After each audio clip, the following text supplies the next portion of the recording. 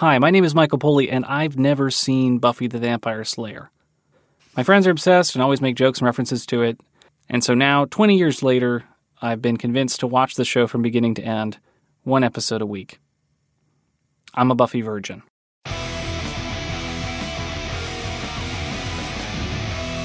Well, hello, and welcome to another episode of Buffy Virgin. My name's Michael. I'm the Virgin. I've never seen any of Buffy the Vampire Slayer except all the way up to Season 3, Episode 11, Gingerbread. And today we have on the show John Landis, a Buffy enthusiast and teacher. Hello. We have Travis. Hey, everyone. Dennis St. John, an amazing horror comics cartoonist. Happy 2018, fuckers. And a very special guest, Elizabeth Kozup. Hi. So Elizabeth is my wife, but she's more than just that. She's also a super fan of Buffy and urban fantasy and fantasy literature in general. So I'm very excited to have her on the show. Now, Elizabeth, can you tell us when did you first see Buffy? When did you lose your Buffy virginity? So Buffy was definitely part of my, it was a part of my high school, but only peripherally. A lot of my friends were really into Buffy. And so because of that, I would see episodes on occasion, but I never was like a Buffy fan. And I do remember though, seeing this episode when I was in high school. And that's one of the reasons why I wanted to be on this particular episode today. But I really watched them about 2 years ago. So I kind of sat down and watched everything. I binged it pretty heavily about 2 years ago. And I also did Angel at the same time. So that's kind of when I really got into it. Although, again, familiar since high school, which was the 90s. Is that when Michael first got his forced glimpses at Buffy? Is that part of the secret origin of this podcast? That's probably a little bit to do with it. I think also having to do with Travis and I were probably talking about episodes of Buffy while I was watching it.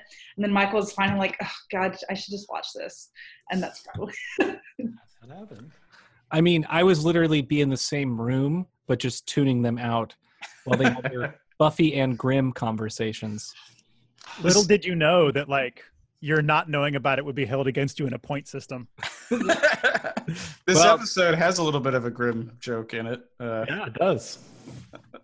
Well, we're going to get started then with the summary of the episode. And then, of course, we'll get into great lines, then weird noticings, trivia, questions for the group, themes, predictions, a kill count, and recommendations. So we'll get started first with the summary of the episode.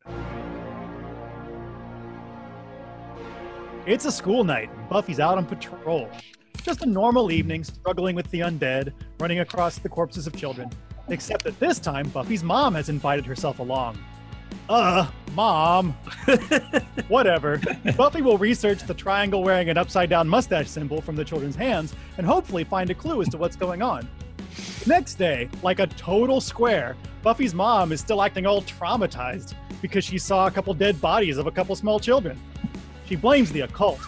That is, she blames the occult in general, not just the monsters, but the witches and the slayers too. She forms a parents group, the Mothers Opposed to the Occult, or MOO for short. Under the new authority of MOO, the school begins a literal witch hunt, searching lockers for spellcasting materials and confiscating Giles' books, and Willow's witchy friend Amy is sent to the principal's office for questioning. Back home, Buffy's mother dishes out some tough love. She is not permitted to spend time with that witchy Willow anymore. Joyce thinks it's, great that Buffy wants to fight evil, but Sunnydale just doesn't seem to be improving.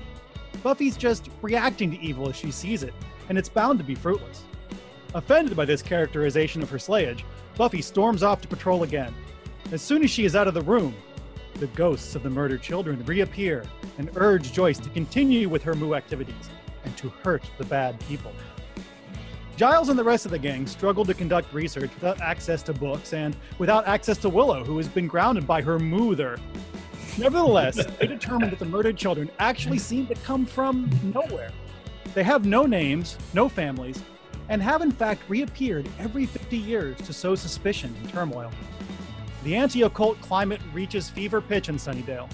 Gothy teens are being attacked in the streets, Cordelia's mother confiscates all of her back clothes, and now a completely insane Joyce successfully manages to drug Buffy for a good old-fashioned witch burning. Willow, Amy, and Buffy are tied up as tinder and kindling are gathered. Rather than be burned alive, Amy repeats a spell that she learned from her mother and transforms herself into a rat, leaving Willow and Buffy to broil. Luckily, the rest of the game descends on the burning at the last minute. Cordelia putting out the flames with the mysterious fire hose. I don't know why it's mysterious. Oz and Xander helpfully Judd Nelsoning their way into the room, and Giles using magic to reveal the true form of the ghost children, a gigantic monster with nipples, fangs, and boils. Buffy handily throat stabs the monster, and all is well. Of course, Amy is still a rat. Oh well, new pet! Yay! Yeah, so good. Excellent summary. Thank you. Ooh, there. Yeah, we'll just be saying that now for weeks. So let's get started with great lines. What are some of the most fun lines that you enjoyed the most in the episode? I'll start with my favorite. It's Xander and Buffy dialogue. Xander says, "Look, I'm getting sick of the judgment, the innuendos. Is a man not innocent until proven guilty?" Buffy, "You are guilty. You got illicit smoochies. Gonna have to pay the price." Travis, I see you next on this here. Oh yeah, Xander says, "Oh man, it's Nazi Germany, and I've got Playboys in my locker," which is so inappropriate on so many levels. Another one I liked was when Willow's mom said to Buffy, "Oh hi, Bunny," and she says it again later. Yeah. And then finally, to call back to Mike's frustration with Giles getting hit on the head so many times, Cordelia says to Giles, "Took you long enough." She slaps him awake. "Took you long enough to wake up. My hand hurts. Things are way out of control. I came over and found you all unconscious again. How many times have you been knocked out anyway? I swear, one of these times you're going to wake up in a coma." Wake up in a coma. Yeah, he loves that. Yeah, that was great. Oh, beautiful. This episode is just Perfect like Cordelia. even more than usual, just packed with really good weird dialogue. My first three here are all from like just a 5-minute section where everybody uses uses kind of the same gag of like just repeating words a lot, and it just keeps working because it's really funny. So I have from Cordelia, "I doubt your doubt. Amy is a witch, and Michael is whatever a boy witch is." And then I have from Xander talking about Oz, where he's like, it's more verbal, nonverbal. He speaks volumes with his eyes. That was very slashy, I thought. Yeah, totally. And then Willow has the just very impressive that they could get this out. "A doodle. I do doodle. You too. You do doodle too." That's an amazing line. That is amazing. And then Willow also had a bunch when she was talking to her mom. And she's like, "I'm not an age group. I'm me. Willow group." And when she's getting angry at her mom, it's like, doesn't believe her that she's a witch. And she's like, "Do you see any goats around?" "No, because I sacrificed them." I love those. I kind of glommed onto that same idea. It's like she's talking about her powers or her burgeoning powers, and she's like, "I can summon the 4 elements. Well, 2, but 4 soon." And I just think it's like makes me wonder, like, which 2 can you summon, and have we seen them yet? I think she can summon fire. I think there was a comment about her accidentally setting like a small fire in her bed a couple weeks ago. Yeah. And then this is really where Snyder kind of this is like Snyder's joyous experience right here, where he finally gets to like rain down terror on his high school and on his students. This is a glorious day for principals everywhere. No pathetic whining about students' rights, just a long row of lockers and a man with a key. And then as they're confiscating all of Giles' books, like, "I love the smell of desperate librarian in the morning." That's an amazing quote. Smells of paperbacks and fear. Oh gosh. Yeah, I think Snyder is in his element in this particular episode because we're finally able to truly persecute those mangy children. Also, I just want to plug in. I think, in my mind, I call this episode the fan fiction episode because so much weird stuff happens. It's like it's fan fiction.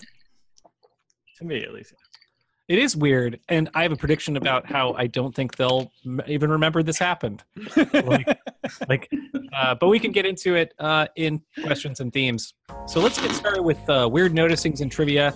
This is all the weird, fun, interesting stuff that we want to talk about that we noticed in this episode. So starting out here with Dennis, you're the first weird noticing. I said Buffy having to parent her mom.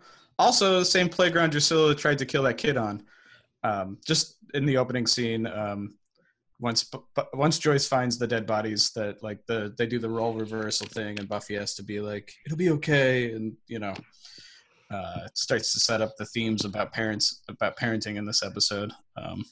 Oh yeah, I can't wait to talk about that because I feel like that's something that you do as a kid. You totally want to protect your parents from the world, and which is a weird situation, but because of the way anyway how they treat us, we'll get into it. John, you have the next thing here about a doll that I didn't notice. Well, we talked about this. So way back in season 2, episode 11, that's I Only Have Eyes for You, where the school is haunted. And one of the things that happens is that a monster hand reaches out of Xander's locker. And we talked about this in that episode, that we get a really brief glimpse of Xander's locker, and he has a novelty voodoo doll, which I have this exact same voodoo doll. It's from Archie McPhee, but Xander has it hanging in his locker from a noose, which is a weird thing to have in your locker. But they confiscate it in this episode, and we see it. This is from Xander. It's not acknowledged in this episode that it's from Xander's locker, but if you pay very close attention to season 2, episode 11, you know that it's from Xander's locker. I noticed that also, but I wondered if, because they hadn't gotten to Xander's locker yet, because we see that before he says this stuff about having Playboys, if that's just a thing going on in Sunnydale of a lot of voodoo dolls. Oh, it's like a fad? It's like having a Furby or something? Well, we didn't go through like a voodoo doll episode, really. I mean, with the exception of the witch, I guess there is kind of a doll, but it's like, but it didn't sweep the high school. Like there wasn't like a hysteria around voodoo dolls yet. But as we pointed out in season 2, episode 11, Sunnydale is the worst place to have a joke. Voodoo doll. Because that shit can get real fast. So just want to point this out. Amy's on the team now, apparently, like in Cordelia's spot at the lunch table. When did this shit happen?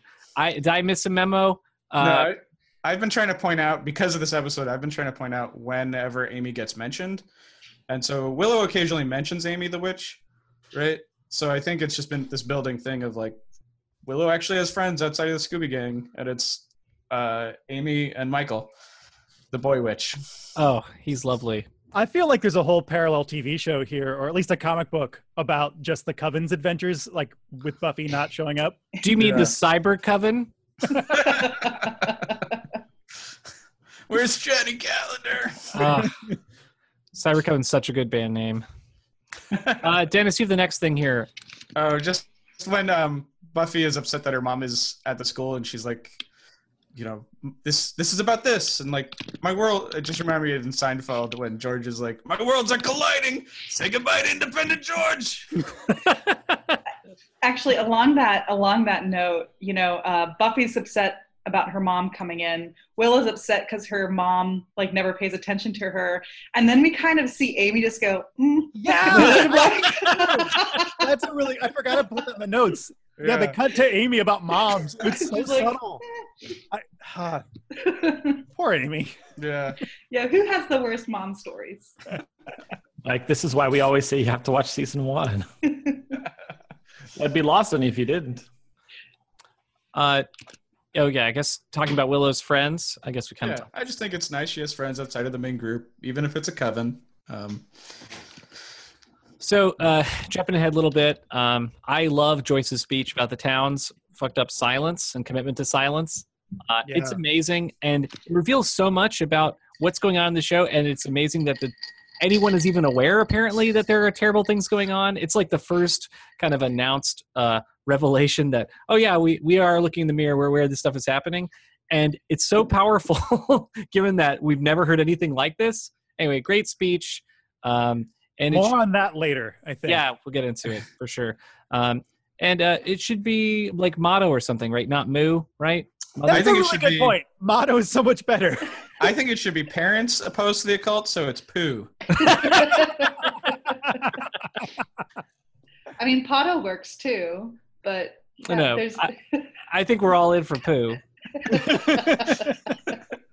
Why is it only got to be moms?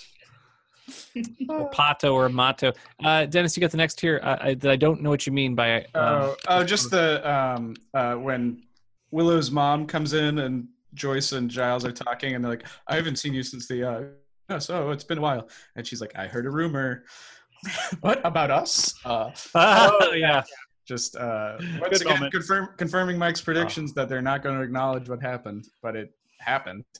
Oh yeah, and I love that Giles is so anxious that they're about to talk about that. And clearly they're gathered for something so different. But when you're guilty, right? It's Yeah. so good. He's sweating bullets there. And then the mayor gets up to speak, and it's just kind of interesting because this is the first time we've seen the mayor, like in a larger setting, and we know he's evil, but nobody else does yet. This is the only time he's actually mayoring. Like, Yeah. And I discovered recently that the mayor is in an episode of Star Trek: The Next Generation. He's in Tin Man. He's the psychic that that only blew likes... my mind when you told me that, Dennis. It's because I've seen that episode many, many times. I remember that character very well. And Yeah, I never put it together. together. Yeah. If you're listening to this podcast, you'll probably be hearing a Star Trek sound. Those are cues for when Star Trek is discussed, and I notice it. Anyway. You can also drink. Cool. Travis, you have the next here? Oh yeah, it was funny to see the people who are hassling the boy. What is the boy's witch name again? I forget. Michael. It's Michael? That was confusing. And then they're hassling him, and they're wearing varsity leather jackets, so they're definitely a sports team. And sports are evil. Organized sports. Yeah. Buffy hates sports. That is Buffy hates definitely a sports. pattern. But then they're also all afraid of Buffy when she shows up, which is I love that Buffy is so out in the open by season 3. Yeah. Like, Yeah. she's a the days of like pretending you're not the Slayer are so over. Like she doesn't even say like, "What about me?" She just like walks over, and they're like, "Whoa." Yeah, that's rad. That felt really good. That was like when people think of this show as like a female positive show that's like a feminist show, like that moment really does it. Yeah. And then Dennis, I guess talking about just witches. I said there are a lot of witches in the school when they're busting through the lockers. Just like it's not just Amy, Willow, and Michael. It's like a lot of people have like mysterious bags. This is a fucking cult school, man. That's because you have to have the occult to protect yourself in Sunnydale. I figure the interest in the occult is like jacked up in Sunnydale. Yeah. Well, totally. it's normal for people to be obsessed with mythological practices. It's normal At this age group to identify with. I like the feeling of righteous anger towards these people violating our rights to lockers. I think this episode does it well. I feel it. I think I had the next one, but I thought Buffy didn't trust Willow as much as she should have at first. But I rewatched it and thought, yeah, she trusts Willow. What Willow's saying that it was fine, that it was a peaceful sign. But initially, I thought, Buffy should trust Willow a bit more. Yeah. I think it's just Buffy's following the clues, and they lead to Willow, which surprises her. But yeah, she should immediately have 100% trust in Willow. Willow's earned it. Dennis, I think you have the next here about the school library collection. Oh yeah, I say maybe Snyder and Joyce have a reasonable question about the school library collection. Yeah. Totally. All Giles' personal collection, right? So like, but don't bring it to work. I don't bring my dirty books to work. Well, apparently Xander does too, so there's an issue. But Giles has to get his unofficial work done officially at work. I just think that the mayor it's like confiscated in the city hall. So it seems like you can't really just take somebody's like private property, personal property, right? Yeah. No, it's super weird, and that he would have all of these important occult books available at the school for the school to use. Of course, there's going to be a witch problem. Like part of it is the access to these books at the library. Only there was some kind of like locked structure within the library where you could keep those books. Oh, if only. Not so smart book guy. But they don't mention the tranquilizer gun or all the other weird. Crossbows. That's all normal. Yeah, where's the weapons stuff? They didn't notice any of that. That's true. He's got like a mace. Like a medieval times mace. That's true. I've never thought about that for some reason. Travis, you want to talk about Willow's haircut? Oh yeah, I did not notice Willow's haircut. She just cut the length, but the style didn't change very much. So I don't know. Just a funny thing where Mike made fun of me for noticing Buffy's haircut. No, I mean it's this. I didn't notice either. It was just Yeah, like I noticed it. it's just weird evidence about Willow's broken relationship with her mom, but like, I've seen the same hair the whole time. But we're not Willow's parents. True. Elizabeth, you have the next kind of observation here. Yeah, I noticed usually Giles is really hesitant to say who he thinks did what.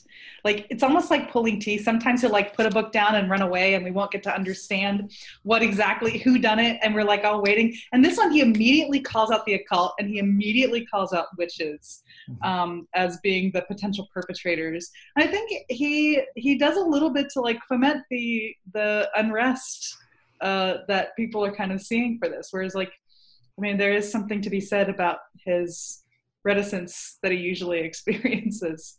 And then sorry.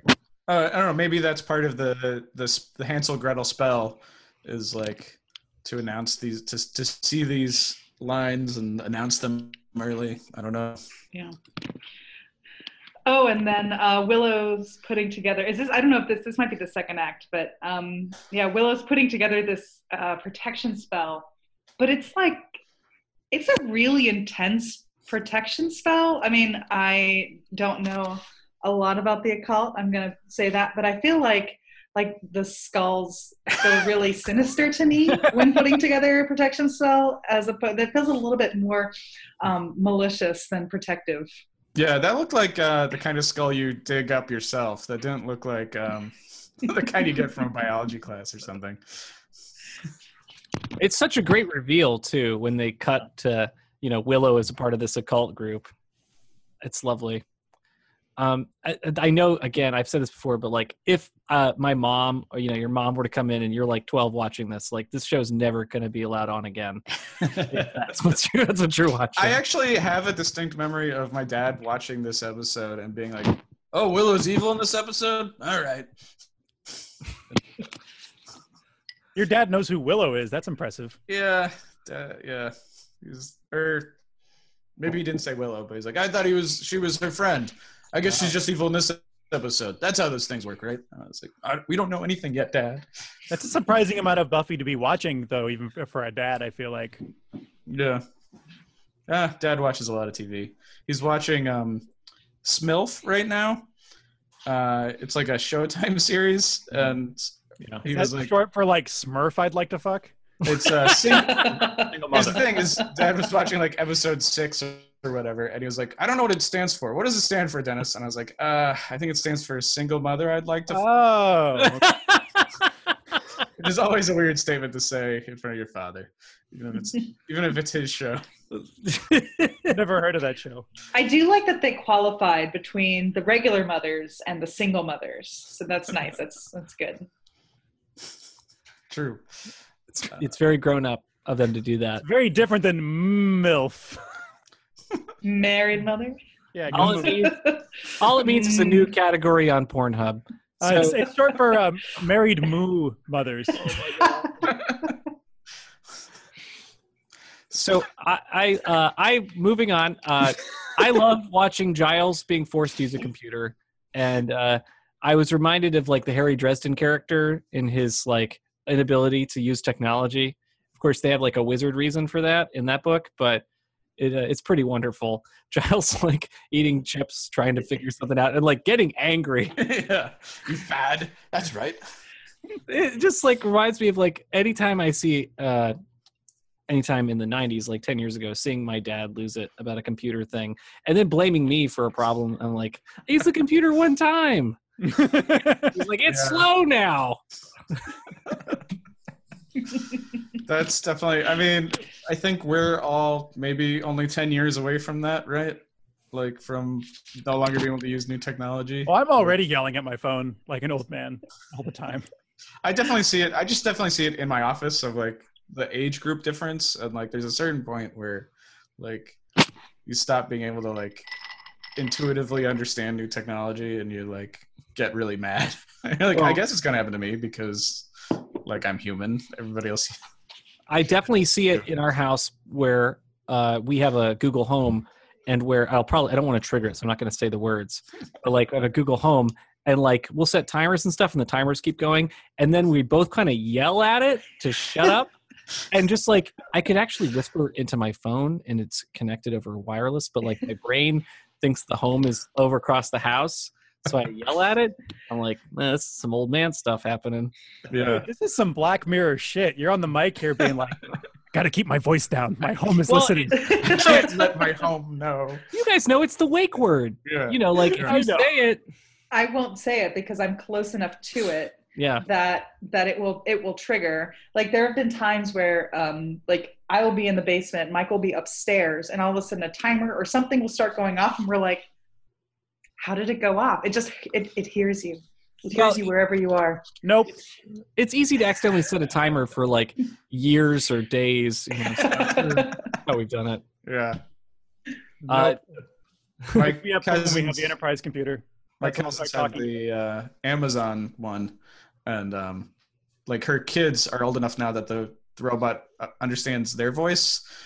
So it like so it'll sometimes be responding to like kids yelling, like multiple kids yelling at the same time, and it's like it's frightening. And they could very easily like order insane things, or like just because they want to hear like it's raining tacos, suddenly tacos could come to the house or something.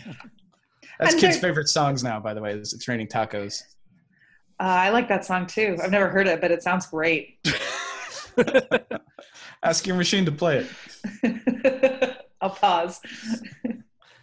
Dennis, you have the next back around Buffy conversation topic here. Where are we? I say, two. welcome back to the season 2 game of Are Buffy and Angel Dating? Just they have a romantic vibe in the cemetery. Definitely.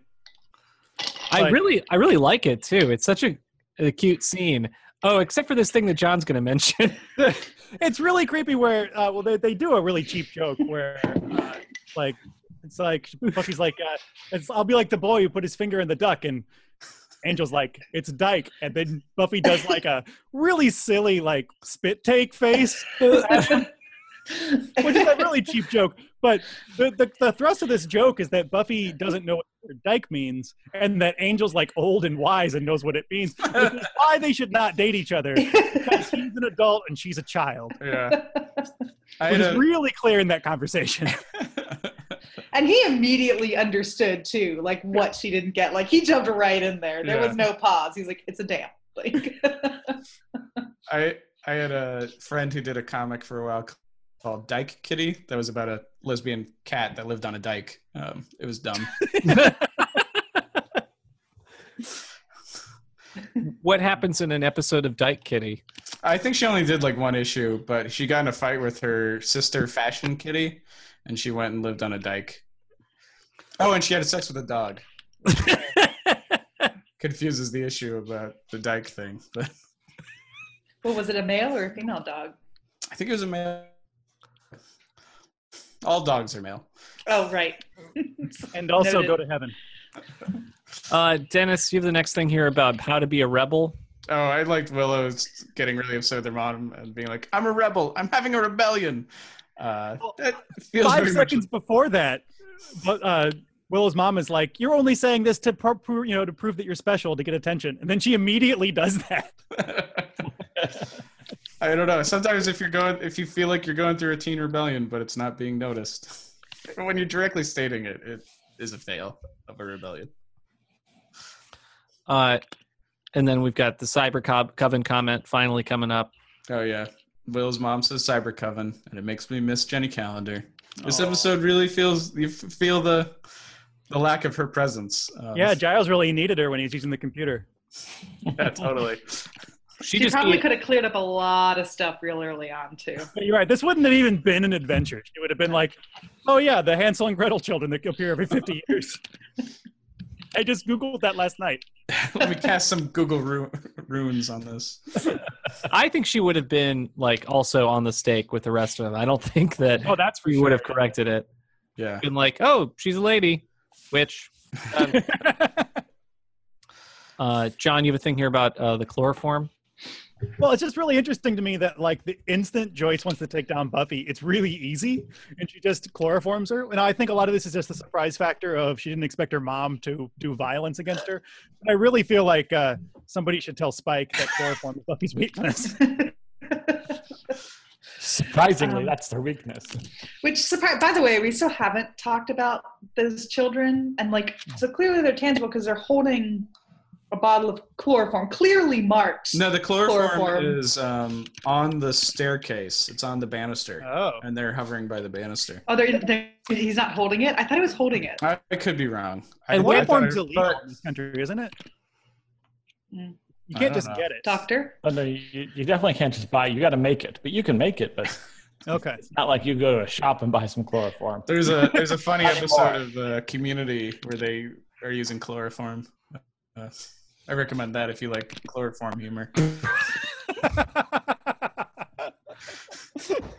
Because they keep trying to knock somebody out and they keep making mistakes. So like, all right, we'll do it right this time. And the guy's like, wait a second, but why are you here? And they're like, ah.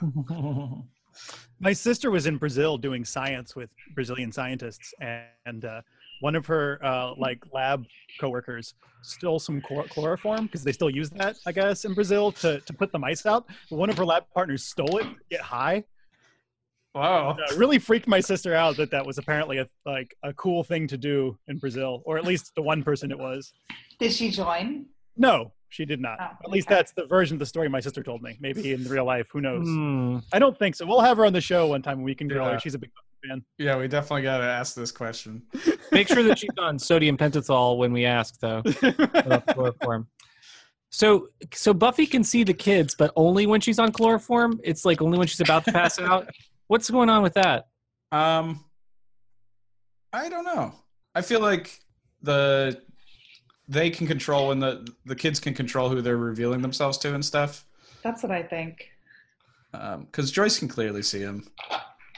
Right, and they're even in the room, I guess, when Buffy is going to, to confront her mom earlier, about the insanity.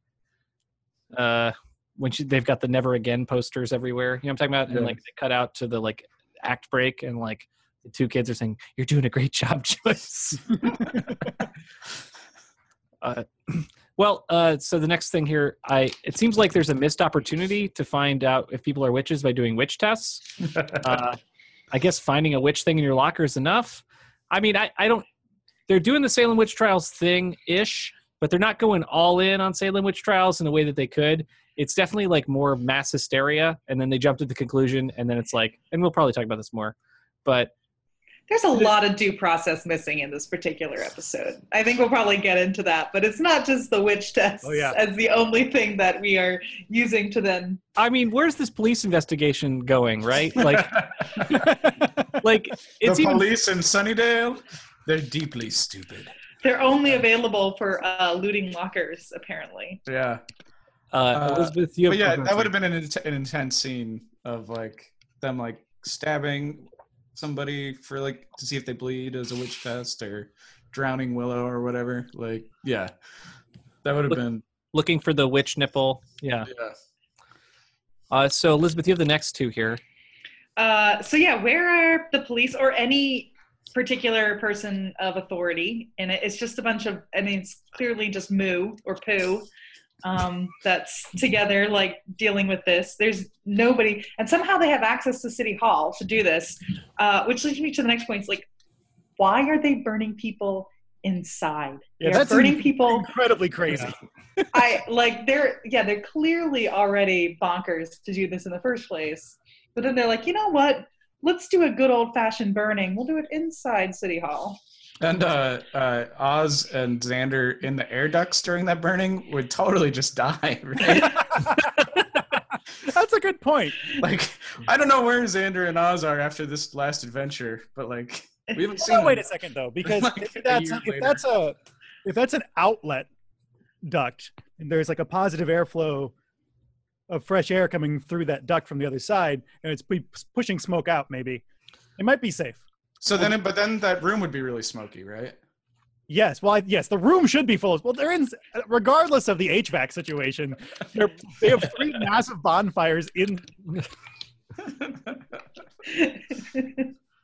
Dennis, you have the next 4 kind of comments here. I say, who needs a push-up bra when you have steak and rope?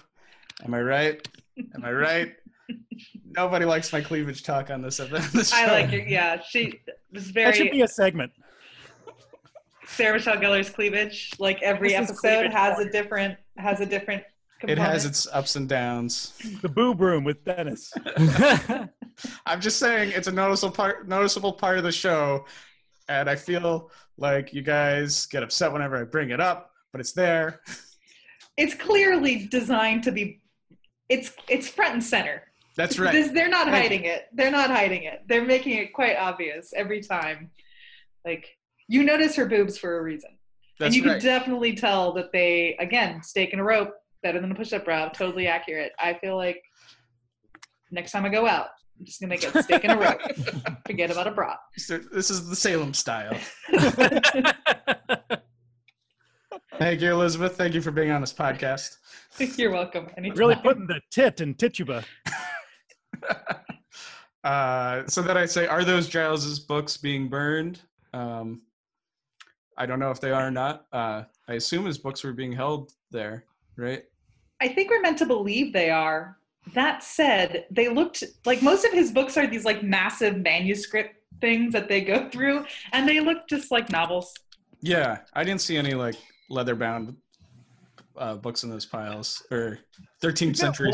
That's going to be a big problem for Giles later. Like, yeah. and if it wasn't, what the hell is it? It's just, I guess maybe a lot of books were confiscated, not just from the school library, but maybe those are the public library books. I say, I love Cordelia with a fire hose.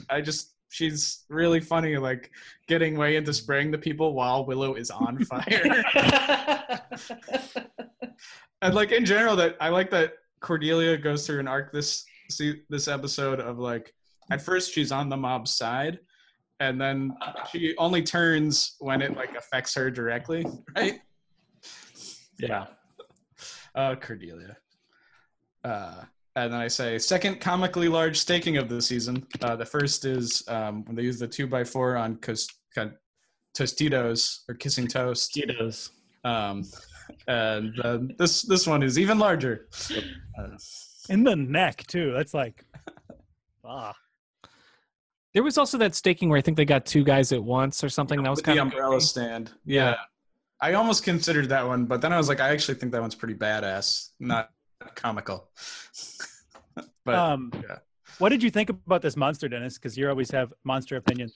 He's only on for like 3 shots. Yeah, it was only on for 3 shots. I thought it was good monster makeup. I do kind of like the thing of this episode is about something else other than the demon, right? And the demon is just this weird thing facilitating it. Right. I mean, I have a lot of questions about how this thing works, whether the 2 kids can like separate or not, like what the physics, the magic physics of it are. But Right, I think the and makeup looks really good. they eventually are named from the 1650s, but like, was that the original demon? Was that like... Yeah, the demon itself doesn't get a name, just the kids are Hansel and Gretel. Yeah, I don't know.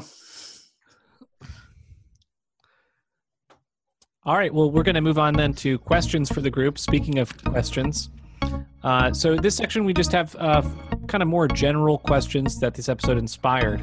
So questions for the group. So my first one here, did your parents ever try to awkwardly take an interest in your hobbies? I actually can say my parents, have never taken interest in my hobbies. They've tried to create my hobbies, but not take an interest in the hobbies I cultivated on my own.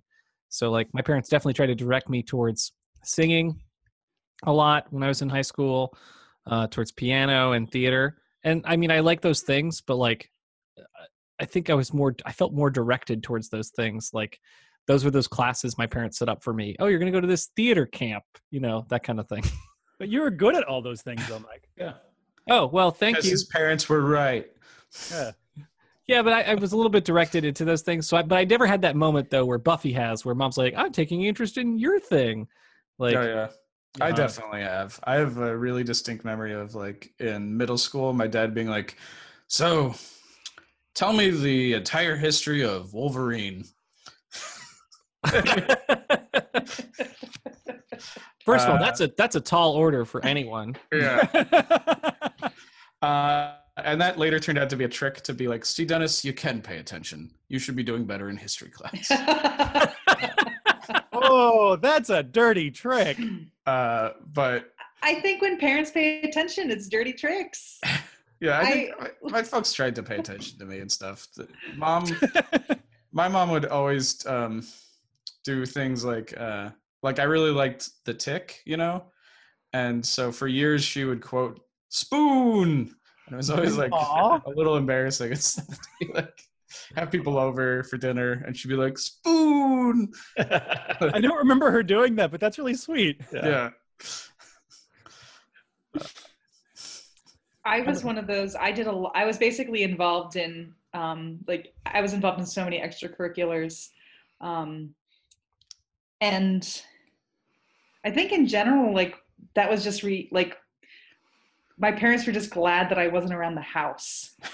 And so it was more just like, oh, good, like she's busy doing her thing, and I was a good kid, like. So I didn't really get into trouble. I was just constantly busy. And as long as I kept it up, then yeah, they didn't really ask a lot of questions. The times that they would, I think it's like what Dennis said is like when they're trying to make a point. Like I remember my dad pulling me out one day and asking me questions about geometry, and I hated it. I was totally getting a D. And like basically pulled me aside to talk about like some marching band stuff. By the way, marching band was like a requirement. If you wanted to be in music, you had to be in marching band. It was talking about like, well, you can march and you can do these steps and make these formations. Why can't you be better at geometry? And I was like, I don't think that there's total parity in these ideas, but thanks. Like, if I had a geometry coach who was like, take 3 steps, turn right.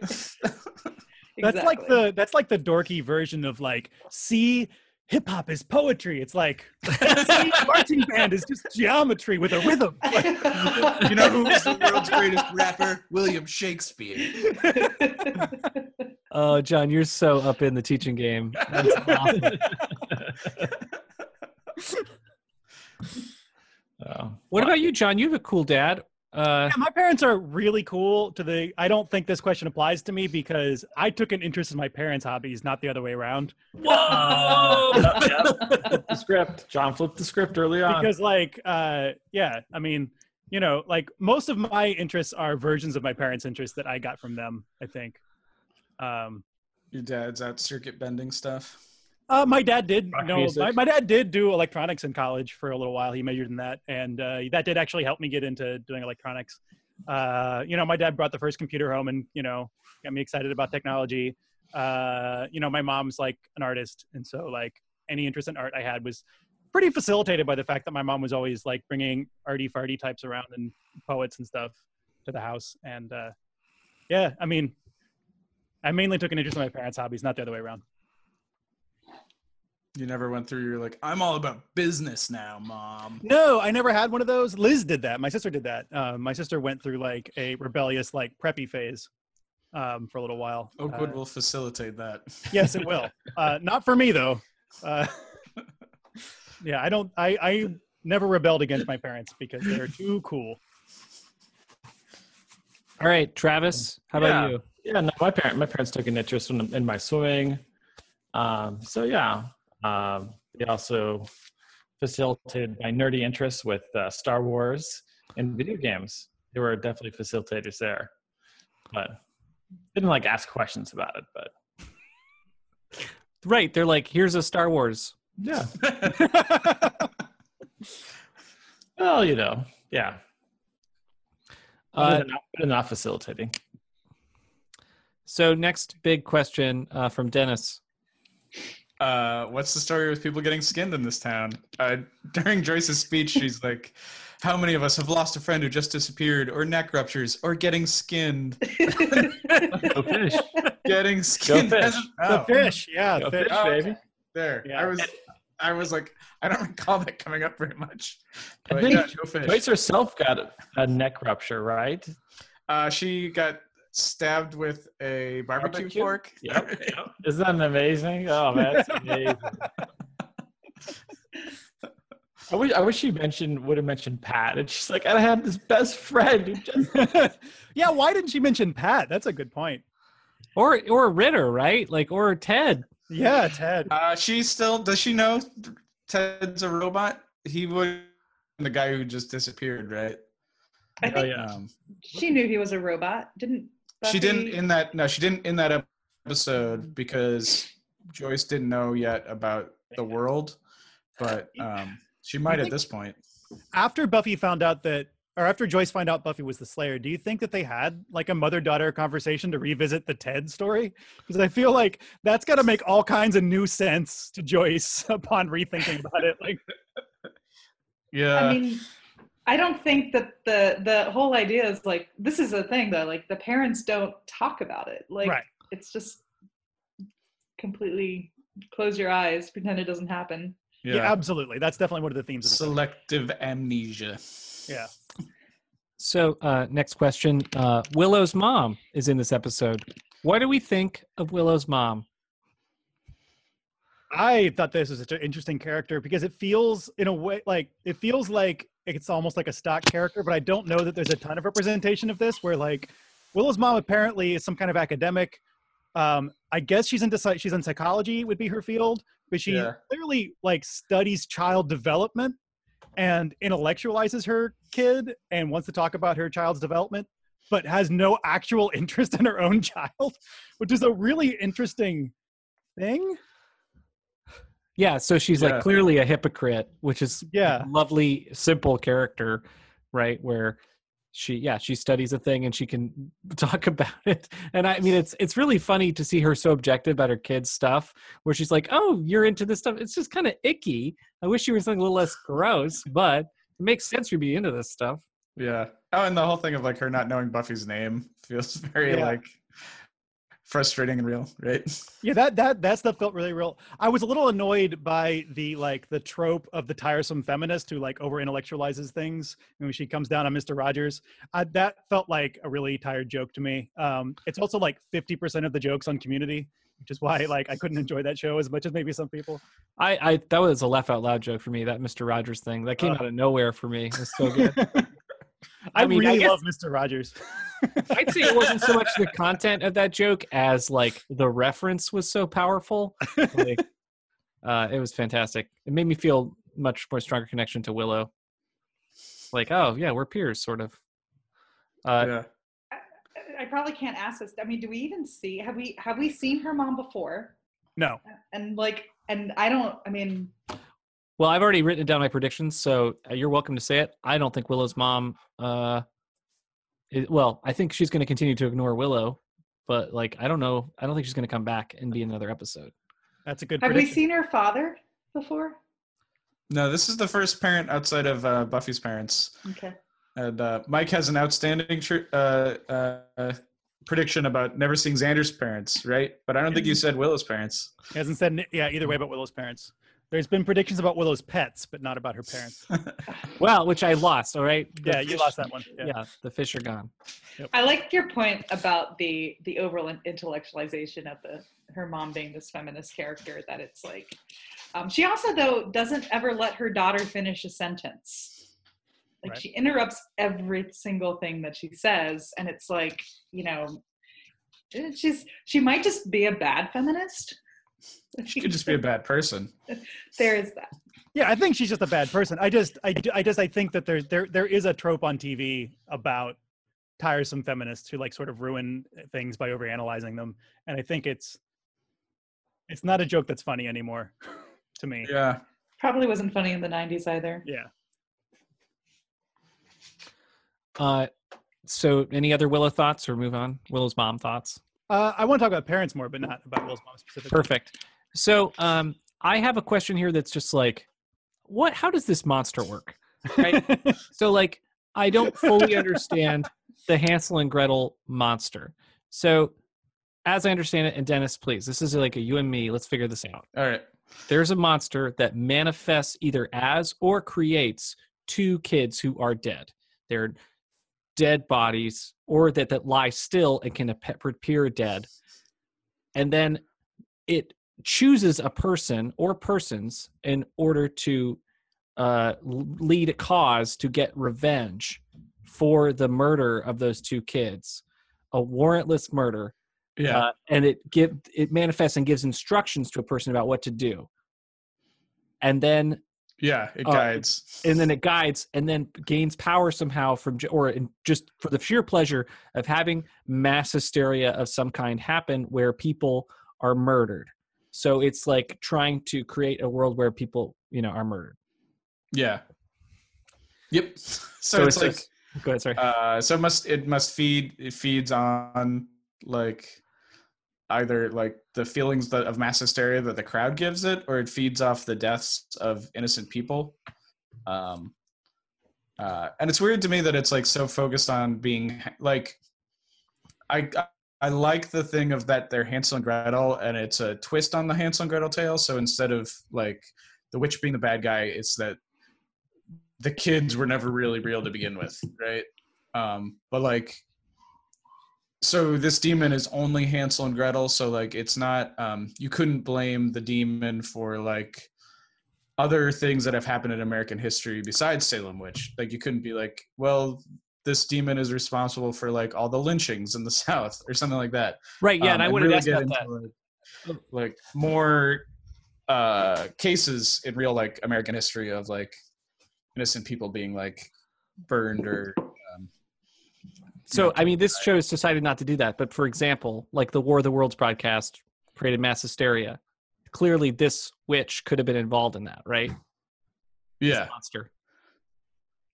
The idea that there'd be like razor blades and Halloween candy, right? Like, could be in that. The occult hysteria of the 80s or whatever. Yeah, right. Satanic panic, all that stuff. Like, that would give that monster pleasure just doing that. It's less McCarthyism, no. Right, that's a different thing. It's too political. Different demon. There's a cat butt on the screen right now. Oh, isn't there? Let me angle that a little better there for you. There you go. Oh, thank you. Yeah, so for the YouTube audience. So Travis, so like this is kind of a weird monster. They've taken a Hansel and Gretel kind of as the seed idea, and then Salem Witch Trials, and just kind of awkwardly combined them into like what is a satisfying episode in a lot of ways, but like the demon itself doesn't really work for me. Like, I'm confused about it. Like, I think, and I make a prediction about this, or I will, that, like, we're going to see more fairy tale demons, but, like, this is like a fairy tale mishmash. And I think part of it is what the show likes to do, or what the show's trying to do a lot of times, is it takes the fairy tale or the myth, and turn it on its head, right? That's, like, part of their mission statement is, like we're not going to have vampires that are just fangs. We're going to have vampires that are all forehead bumpy. And, like, we're going to do a mummy, but it's not going to be an Egyptian mummy. Right. We're going to do a Christmas Carol, but we're not going to make it 3 ghosts. We're going to make it, just a pile of ghosts. Pile of ghosts. So it's like part of like how this show tries to like twist its like normal archetypes of monsters, right? But those, the show also never super pays close attention to the monsters, right? It's always like, but I'm more interested in Buffy and Joyce, like, and their relationship, right? So it's always a thing that's a little bit frustrating when you're into the monsters on this show of like how it only like half gives you what you want. Like, well, it's like monsters can be really strong metaphors, for a thing, and they're like, cool, here's the metaphor we want, and they're not filling in all the gaps to make it completely work. Yeah.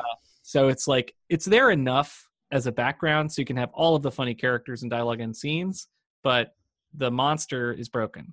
And I feel like it was true of the Christmas Carol one with the first evil also. Broken monster, amazing story. Yeah. Like, I see what they were trying to do. Yeah. Yeah, for some this reason, could have been the first also. They could have just brought back the first would have, just should have been the first, did you see? Yeah.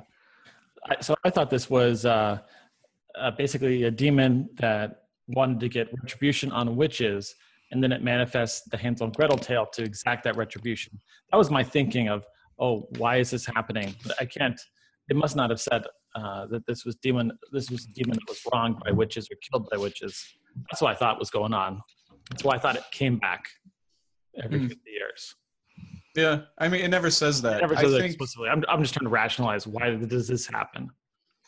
Yeah. I think that's a really good point. I got really annoyed with the first evil because it's it's like, oh, that's the first evil ever to exist, and that's all you got. Like, I feel like it's had time to manifest itself a little bit better. And from a story writing perspective, they kind of lost a good opportunity to have the first evil, because like I feel like mass hysteria is kind of one of the ways that evil really does manifest in a very insidious way that could have been just a, like, they didn't have to kill the first evil in one episode. This is kind of what I'm saying. Like, they had an opportunity to really make that a good recurring thing to fight, and they could have done that here, but they chose not to. So yeah, and I think there's a lot more. I think you're totally right that the thing about mass hysteria that could be more interesting to explore is that everybody who's involved in this, like in the burning of the witch or whatever, thinks that they're righteous, right? That they're so caught up in it, they don't see they're on the wrong side. And that's something to explore on a show like this that has demons and has like literal evil, right? To like, you're not killing the demon, you're killing like the innocent people. And maybe we can explore that more. I don't know. I think that could be explored in the future. All right, cool. So we'll move on to the next question here. Travis, I feel like you kind of talked about this retribution thing a little bit. Yeah, we're done. Yeah, with that. Yeah. Okay. So Elizabeth, you want to talk about Joyce's speech? yeah, so is this her way of trying to take back her parental control? Because like when she's saying like, you know, this town is for the monsters and the slayers, like, first of all, there's only 2 slayers, okay? So like, and one of them isn't even in this episode. One of them's not in this episode, and the other one's your daughter. So is she that desperate, like, for her life to be normal? That, and this goes back to like how this monster manifests, right? So like, are they under a spell? Like, do they put these people under a spell? Or is this just the fervor of the mass hysteria whipping them and finally saying like, yep, let's kill our kids. That sounds like a great idea. And so is she just more susceptible to this demon because of her, like, she's almost feels like she's being pushed out of Buffy's life. She's not necessary as a mom. We've seen already that her mom is kind of like this role reversal and like, it's okay, Mom. I wish you didn't have to see these dead kids, Mom. Like, well, when you say it like that, I feel like, you know, you're absolutely right. Like, the whole town wants to return to being normal. And this is like, this hysteria is like, yeah, we'd like an end to the vampires and the bullshit, right? Though you're totally right also. It's like, yeah, so the town would like to reassert control, and then Joyce would also like to have control over her kid, right? Like the trick that Dennis is talking about with the dad that's like, oh, tell me about Wolverine. It's like, oh, this is what you do. Like, Joyce is probably already planning something. but she goes about it in such a shitty way. Yeah. Like, I mean, basically telling her like, you're doing a terrible job as the Slayer. I mean, we don't even need to get into like the Watchers Council's role and all of that, because this doesn't come up. but yeah, like, I mean, she totally tears down her daughter in every way, shape, and form in this episode. Yeah, and it starts at the beginning. You can say Joyce was definitely under the spell at that point, and she probably was under the spell before anyone else, right? Because she found the bodies first, so she's probably under the spell from that point on. But we saw her staring at the bodies when the cops came in the exact same position. I don't know who called the cops, and why suddenly cops were called. Since when did cops get called in Sunnydale? You think if Joyce was there, Buffy would have just like buried the bodies and be like, "Time to investigate." Like, cut off the hands to show Giles. But like, I think that she is under the spell, but the spell is manifesting all of the issues Joyce already has. It's feeding those issues to her as larger. Turning it up to 11. Yeah. Well, one thing we didn't talk about was when Joyce when Joyce first shows up at the school, she's like, Buffy, I had such terrible dreams last night. I thought to myself, maybe Mama Joyce has kind of Buffy's strange magical dreaming powers, or that maybe that's how things get amplified. That's when the ghosts are in her brain. Yeah. I was like, oh God, those dreams. Yeah, I guess that is kind of where they're saying like, this is where she's been infiltrated, was in her dreams the previous night. Interesting. Yeah, but there's a good analysis of what's going on with Joyce, and of bringing it to the like being upset about or the role reversal that happened, like trying to get the power. But at the point where you're like punishing your daughter by setting her on fire, you've gone too far as a parent. Have you though? Is that the Well, limit? Is that the limit? Right. Is there anything ahead of time that we could that could be like, Well, you know, ahead of time? Grounding is fine, right? Okay. And Listen, then what's a lot of corporal punishment's not going to work on a slayer. Yeah, chloroform burned at the So- stake. After Chloroform. that. Oh God. The next is a question for Dr. Travis. Dennis Allman asked this one here. Should you slap a head trauma patient until they're awake? Just curious, dear Dr. Travis. This might come up in my daily life. You definitely should not. I like how it comes up in your daily life. I like how Cordelia, pseudo predicts the chronic traumatic encephalopathy, the CTE, in professional NFL players. It's not mentioned for another decade. And then she's like, all this repeated head trauma, you're going to wake up in a coma, or, she didn't say the right words, but she's like, calls out repeated head trauma is not a good thing, which is just so amazing. I'm glad she finally called it out, though. It was Oh, yeah. getting a little extreme. Well, they were coming up with all these excuses to get Giles out of every episode for some reason. So they hit him on the head, goes on vacation, like all this stuff. He's a teacher. He can't afford that many vacations. Clearly, it has to be head trauma. I don't have that many vacation days. Just knock me the fuck out. Or it needs to be an alternate dimension. There you go. That's another way to get Giles. It doesn't matter. Yeah. And then the next question is for Dr. Landis, I believe. Hello. That's right. I say, what kind of 90s share screen program were Oz and Willow using? Oh, I looked at that. That's crazy. I was trying to figure out what browser they were using. It's some kind of crazy full screen browser program that makes no sense.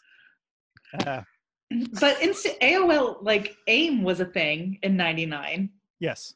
So, I mean, obviously they weren't using AIM, but they could have been. Are they And then, like, sharing their dropping screen, links or or are they just on the same website? I thought they were sharing their screen because Oz said something like that. He's like, we're hooked up. We'll see what she sees. Or something like that. Yeah. Well, Willow is on her PowerBook. She's on a Mac, and Giles's computer looks like an IBM from the 80s. Like, it's really clunky looking. I had that same computer when I started college. Okay, it's not that old. Thank you very much. Wait, which one? The laptop? I had no idea. No, you were the 20 years older than desktop. I was. No, the desktop. I think, yeah. Probably shouldn't have said that. I went to college the same year as you did, so. Okay, I got the line here. Oz says, we don't need a phone. Okay, we're linked. I Yeah. think at that time they definitely So I needed. guess, yeah, it's some kind of screen sharing. When was RDP invented? I don't know. It's a black and white photograph, gains resolution slowly. Yeah. Oh yeah, the article, like you could see it immediately, but the photo of the kids took forever to load. First of all, that is totally not how it worked, as we all know, because there'd be a paywall for any newspaper article from 1899. Well, I like that. Yeah, Back then. somebody scanned in a newspaper article from like 1649. Also, A German article in English. the Sunnydale News website. So Terminal Services came out with Windows NT, which I think would have been out at this time. But the Just first share ISP. the first version of RDP, as we know it, was not really out until Windows 2000. It looks like, so that probably would not have been out yet. But How much did we say Willow's laptop cost? Was it $5,000? yeah, I don't remember. I looked it up. Yeah, that is I think it's like 5,000 in adjusted dollars, like adjusted for inflation. It was. Yeah, Willow has a very serious PowerBook. She's got a kick-ass laptop. But she also has parents that completely ignore her, and she gets straight A's. So I think that's where the PowerBook come from. I bet it's Oh, her yeah. mom's. Yeah, no doubt. Parental guilt right there. Do we want to talk about the spell again? I think we got this kind of thing. Travis, you have the next question here.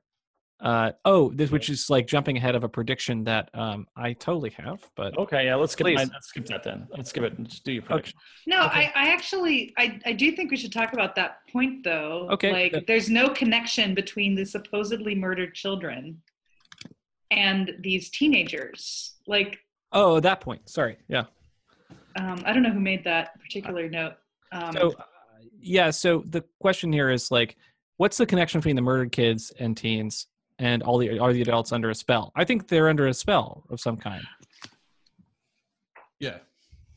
I think you're right. Well, they're under a spell, but why those, like, Well, is it just these are the teens they could get their hands on? Yeah, because these teens are the like out The witches. They're the out and proud witches of the town, right? Yeah. Gotcha.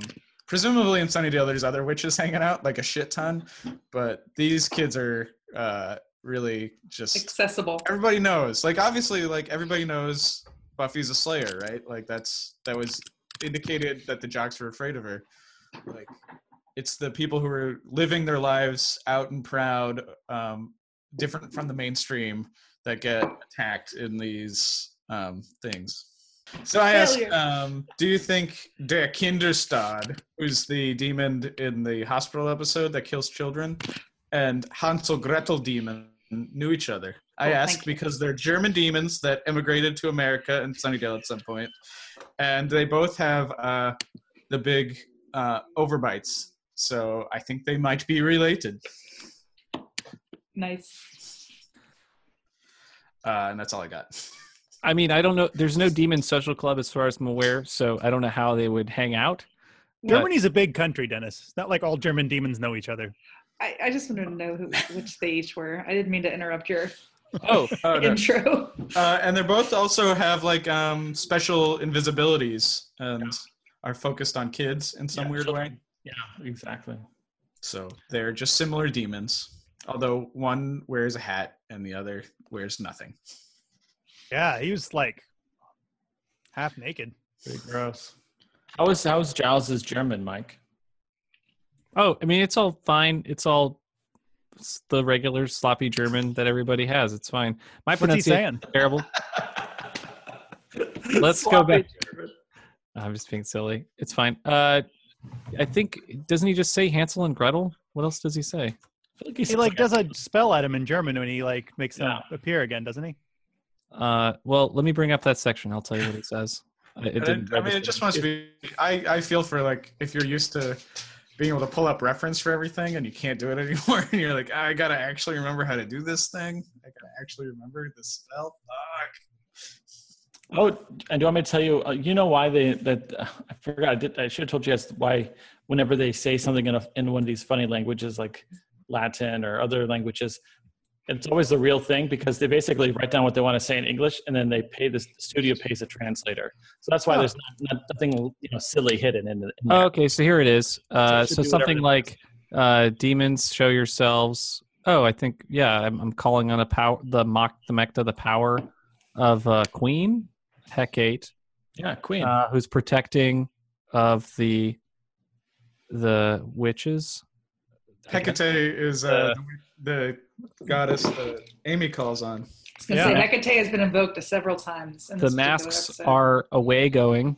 The masks are going away, and the evils have a face of.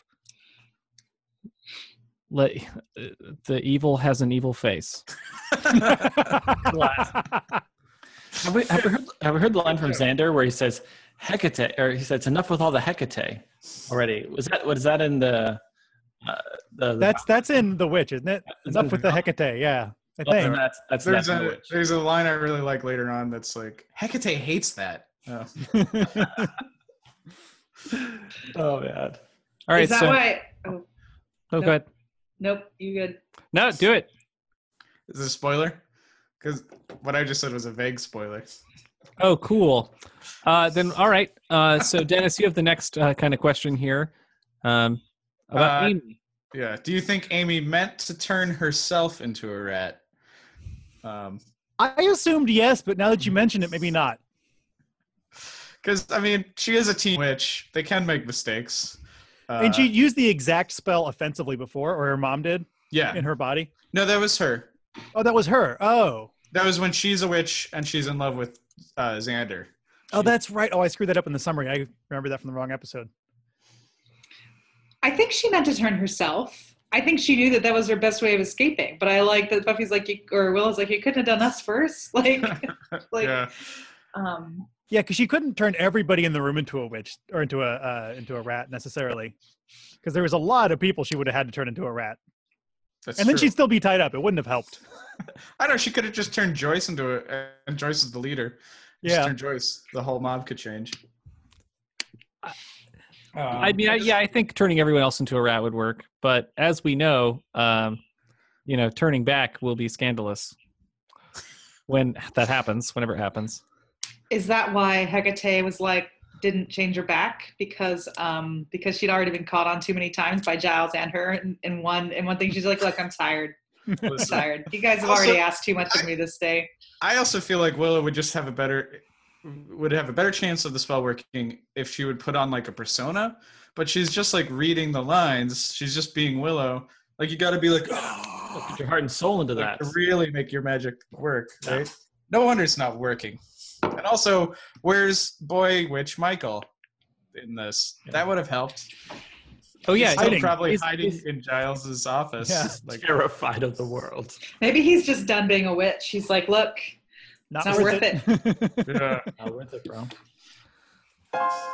Well, that is the end of our group questions. We're going to move on now to themes and deep stuff. These are the more episode-related, the heavy questions that this episode brings out. So we'll start off with John. You have the first question here. All right. Joyce gives her speech, and I can't be the only one who thinks this, that Joyce has a lot of good points in this episode, even though she's crazy. Sure. Like, first of Because all, people have good points, though, it doesn't make them like right. Like, you can use Yeah. partial truths. but there are takeaways that are not taken away by Buffy and the gang, I feel like. That so she points out, like, so first of all, she's the only one who actually does seem genuinely upset that there are dead children. I mean, she's right that Buffy is really shrugging that off and doesn't seem to care. And she's upset by it. And she points out, like, why keep that a secret? Who does it serve to keep any of this a secret?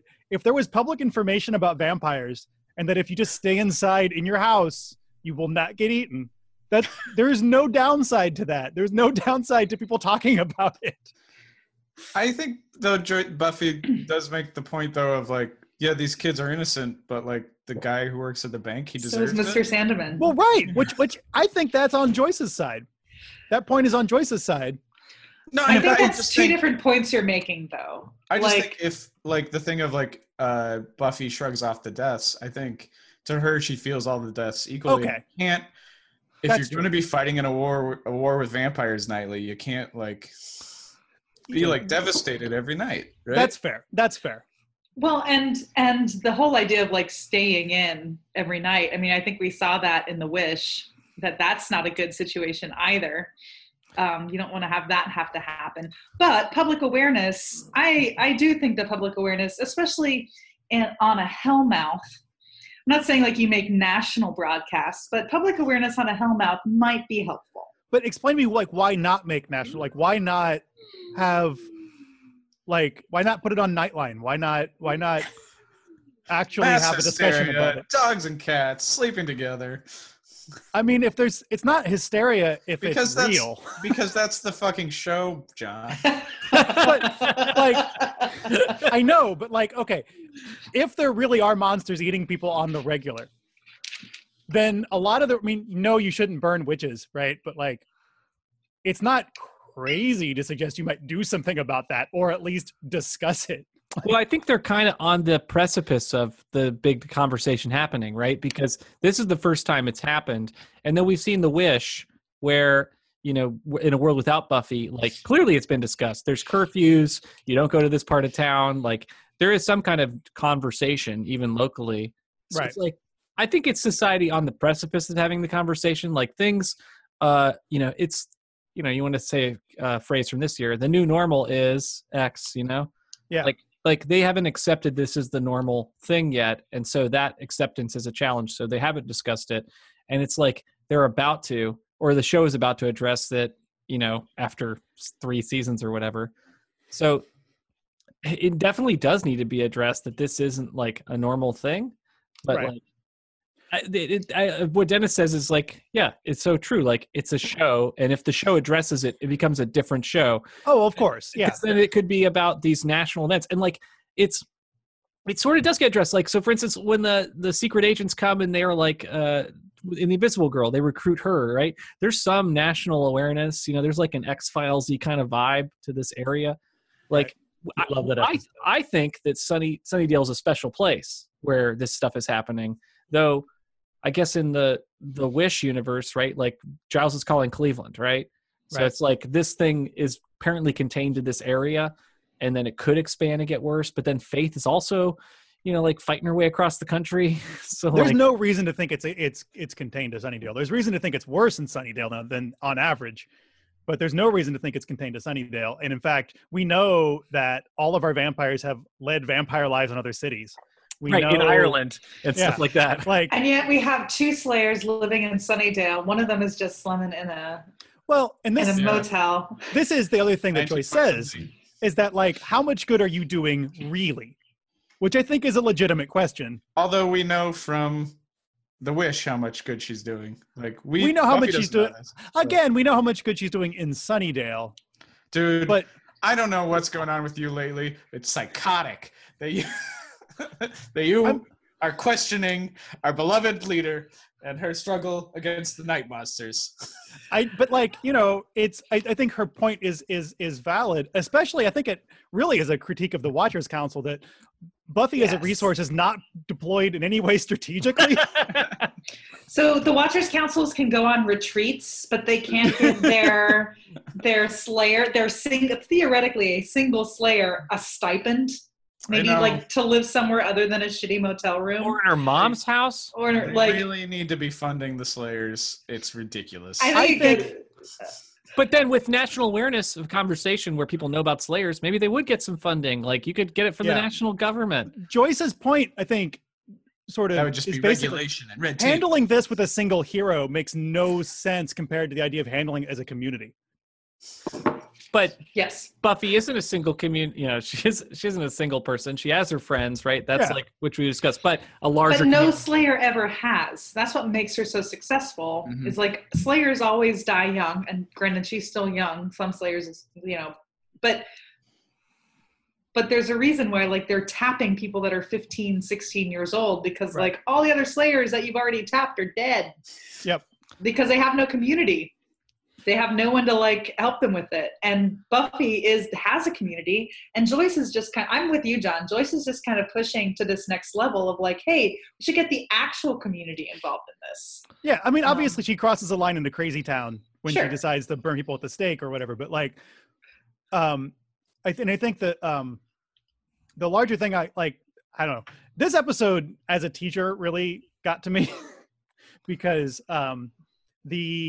there's this and I know that this episode is talking about some things that have literally happened, like satanic panic or just general anti-occult bullshit from so-called concerned parents or religious nut jobs or whatever. It's hard for me though not to read this as a metaphor for all kinds of things where I'm worried about kids. And so if you look at Are you you look worried at- that He-Man is a satanic show? I'm not worried about He-Man, but I do worry about kids growing up with social media, for example. And I think that's a good analogy, even though this is obviously not about social media per se, but there's this tension between looking at those things in terms of, they call it the protection empowerment sort of spectrum of looking at technology, for example, as something that empowers young people versus looking at it as something that threatens them. And both of those things are true, all the time. And I think this episode points out that when you look at things in terms of how do you protect kids, that puts you in an authoritarian mode, and it has all the problems that are sort of inherent to being an authoritarian. But it's hard, when you're an adult who works with kids, it's really hard not to be authoritarian when you're an authority, right? So I really felt for Joyce in this episode because a lot of the time I feel like that's a balance I'm trying to hit. Because as an example, one of the things I do in my job is we use a company to filter student email and report to us when they're using naughty words, right? Oh my God. Now again, and to be fair, the kids I'm talking about here are young. I mean, they're we're talking about 4th to 7th grade. right, for that. And that's the kind of thing I think when I first started teaching that I would have thought was horrible and super 1984 and creepy. But on the other hand, there have been so many instances where we found out about a bullying situation or an abuse situation or a kid who needed help because a flag word came up on their email, right? Same thing with like surveillance cameras in schools, right? It's creepy to think that we're watching kids on cameras, but then when you have the instructable, teachable moment where like you bring a kid in and they're like, I didn't do anything, and you show them the video of themselves punching somebody in the head, that's actually really helpful. It's actually a really helpful tool. And when it's deployed in a way that is geared towards helping the kid and not as like, like a punishment mechanism, I think all those things can be beneficial. I don't know. It's hard to say. It's hard to just say, parents don't understand, which I think is the tone this episode strikes more than anything else. Mm-hmm. But like, it is the job of adults to protect children. And so what do you think about the locker searching then? Well, I do want to talk about the locker searching. So with high school students, I think that they absolutely, if you're asking my opinion, I think high school students have the right to a private locker. They should have the right to a private locker. I think they should be considered their private space, like Buffy says. Although the Supreme Court does not agree with that, by the way. So I looked this up. The relevant case, and this is what Snyder's talking about, I think. There was a Supreme Court case, New Jersey v. TLO. TLO is the initials of a student, from 1985, where a girl's purse was searched because she was suspected of something, and they found evidence that she was selling drugs at school. And and basically her lawyer wanted to say that was not admissible because the school had no right to search her purse and her belongings. And the Supreme Court actually found that schools have the right to search students within some kind of test of reasonability. You have to have reasonable grounds to do it. And there's actually another case that came up in 2009 where a 13-year-old girl, this is horrible, by the way, a 13-year-old girl was strip searched down to her underwear because they thought she might have ibuprofen she wasn't supposed to have, and the Supreme Court found that was not a reasonable search, obviously, and sided with her on that one. And she won her civil case against her school. So anyway, you're against the locker search. Yeah. But it is like literally it's legal and schools can do a locker search. Yeah. I tried to figure this out. It does get a little more complicated in California. So I got into some California Supreme Court has other rulings, and there's some specific laws in California about student rights against searches. But from what I found on the California ACLU page, Snyder's search here was pretty much totally legal because it was random. And because they didn't you can't single out a kid for searching without a reasonable suspicion is one of the tests they have. So like, I can't just choose to search Mike Poley because he's shifty, right? But if I have a reasonable reason to think Mike Poley is selling drugs and I think I'm going to find cocaine in his jacket, I have the right to search his jacket. But it's also the police doing it, not the school. That's true. They do it with the police. That's a good point. I think that does probably change the map a little bit. Obviously, I'm not a lawyer. If we have any lawyers in the audience who know about this stuff, they should contact us. Please, no lawyers. We don't. It's also interesting. Part of the test of reasonableness, though, is that they have to have a reasonable suspicion that someone's breaking the law or breaking the rules of the school. Mm-hmm. And if they're searching for witchy stuff, in order for that to be reasonable, there either has to be a law against that, or there has to have been like a pre-existing school rule against it. I'm sure there's laws on the books against witches in Sunnydale.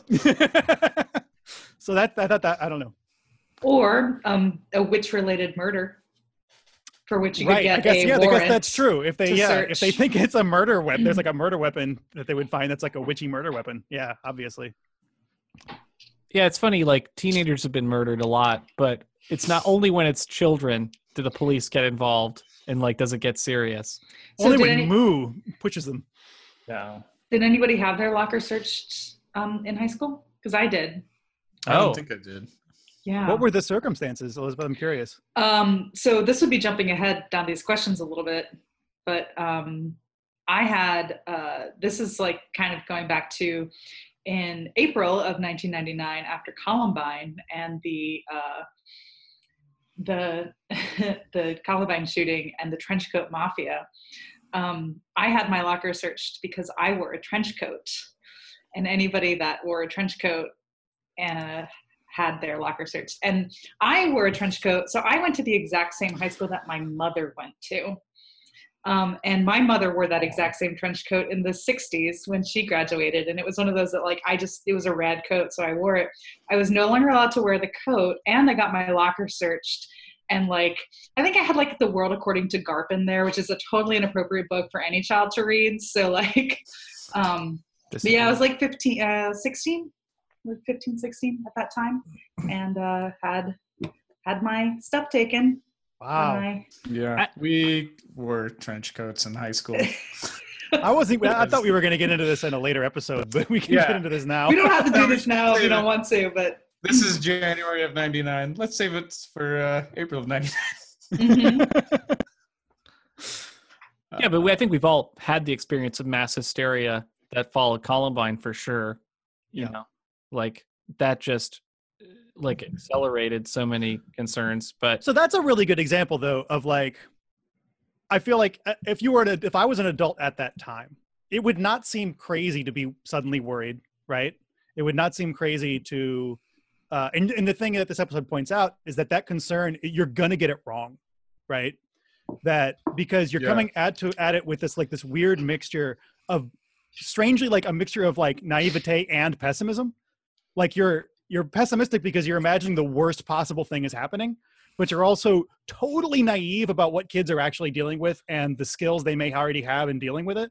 Yeah, but I guess I like want to talk about just the symbol of the trench coat. So symbolically, the trench coat represents this trench coat mafia, and that the trench coat needs to be removed, and that's the problem. Well, we know it's the kids are the problem, and it's so much harder to see, right? I was such a problem child. I know you weren't, but it's like Well, I'm sure, if I learned Dennis, you anything said from- you wore a trench coat. John, did you wear a trench coat? We all did. You Yeah. guys all wore trench coats. Yeah. You guys were As all a- good kids. Like y'all were. I know. that We were this is, okay. Yeah, we were not We were good the kids. The kids who were Yourself. gonna be, you. but Yeah. But if I've learned anything from playing games of We're also the werewolf outcasts and of our school. Resistance and games where you have to guess who the traitor is that you are always wrong at first about who the traitor is, right? Like, Right. I you know, think because that when you first, like what you said about like you're always wrong if the first person you guess is going to be somebody you have like a preconceived notion about, and it's not that random draw of the card about like who's the werewolf or the spy or whatever. And like, I think it's an unspoken thing in this episode that Michael is like, they come down on Michael probably because he seems effeminate or he seems gay. Yeah, and there's like a gay bashing thing with Michael. Gay, and, and like, it's not really because about the occult. They like people's other prejudices have found an opportunity to come to the surface. Yeah, totally. He's a goth kid. it's goth. I think the reason that Joyce's I don't know, tone deaf moo organization is because she's cared so little about Buffy, it feels like. And then all of a sudden you show up and you have, I'm going to do this, I'm going to do that and do that. And you say, you haven't been here for any of this. You really don't know what's going on. Just because you're the adult, you're going to just change all the rules, even though you haven't really been playing the game at all. That's why I think to me, that's why the Joyce thing is funky. Right, and that feels like the way school enforcement would happen too, right? It's like you haven't been paying good attention to the kids, you haven't been connecting, and then you're like, cool, well, we're going to put a weapons screening, we're going to have a metal detector at the front of the school now. It's like Spell detector. Spell detector. Mandrake root detector. But like, in the video game version of where I run a school and I just press the button that adds a metal detector at the front, like without talking to kids or the implications of it, like that has a negative effect because now it's a greater chances of someone bringing a gun now that I've said that I don't want guns here because I'm saying that this is a place that might have guns. So like you raise the threat level when you react to perceived threats when there are no threats. So like it's dangerous. It's stupid to do if there's no reason to do it. Like I think I've complained. I mean, I haven't complained about this before, but like, like my neighbors, right? Like, I remember my neighbor talking to me. He was so happy. He was not happy, but he was proud because, he pointed a shotgun at someone who was moving around across the street in the kind of abandoned house next to us. The one that's being built. And he's like, yeah, there's someone prowling around there. And I showed him and he took off. I'm like, like, yeah, I didn't know how to react. I'm like, I don't, no, please don't do that. Don't raise the perceived threat level. Yeah, like, God. That's like you're changing the atmosphere when you do that. Now that, not to say that person's going to smash a window or whatever later, but like you've made that person more scared to be in this neighborhood. Yeah, and like just created an escalation. Yeah. So like Moo escalates a conflict like to a level, right? And then it leads to people being burned at the stake. I think there's 4 hours of of content or a whole season of stuff that's missing before the stakes get put out. They chloroform Buffy way too soon, but they're under a spell. That's why. Yeah, I think they got to tell the story in an hour. They don't have time for. If this was a modern TV show, this would be a full season. There would be an episode directed just towards all the witch tests. Yes. Right. Yeah. The other big problem with this is the Moo acts like all the problems in the town are from the kids, but the reality is all the problems are actually adults. It's not the kids in society, and that's the truism. Like for our society nowadays, the children did not create the problems of our society. They were created by the parents, the grandparents, and the great grandparents. So I think that's the other big problem here is that, we'll fix the kids. The kids are the problem. The kids were never the problem. Yeah, but arguably the problem that the adults have more than anything is ignoring signs of that the kids are suffering. And they're not addressing the real problems. Oh, I agree with that, but I think disciplining children.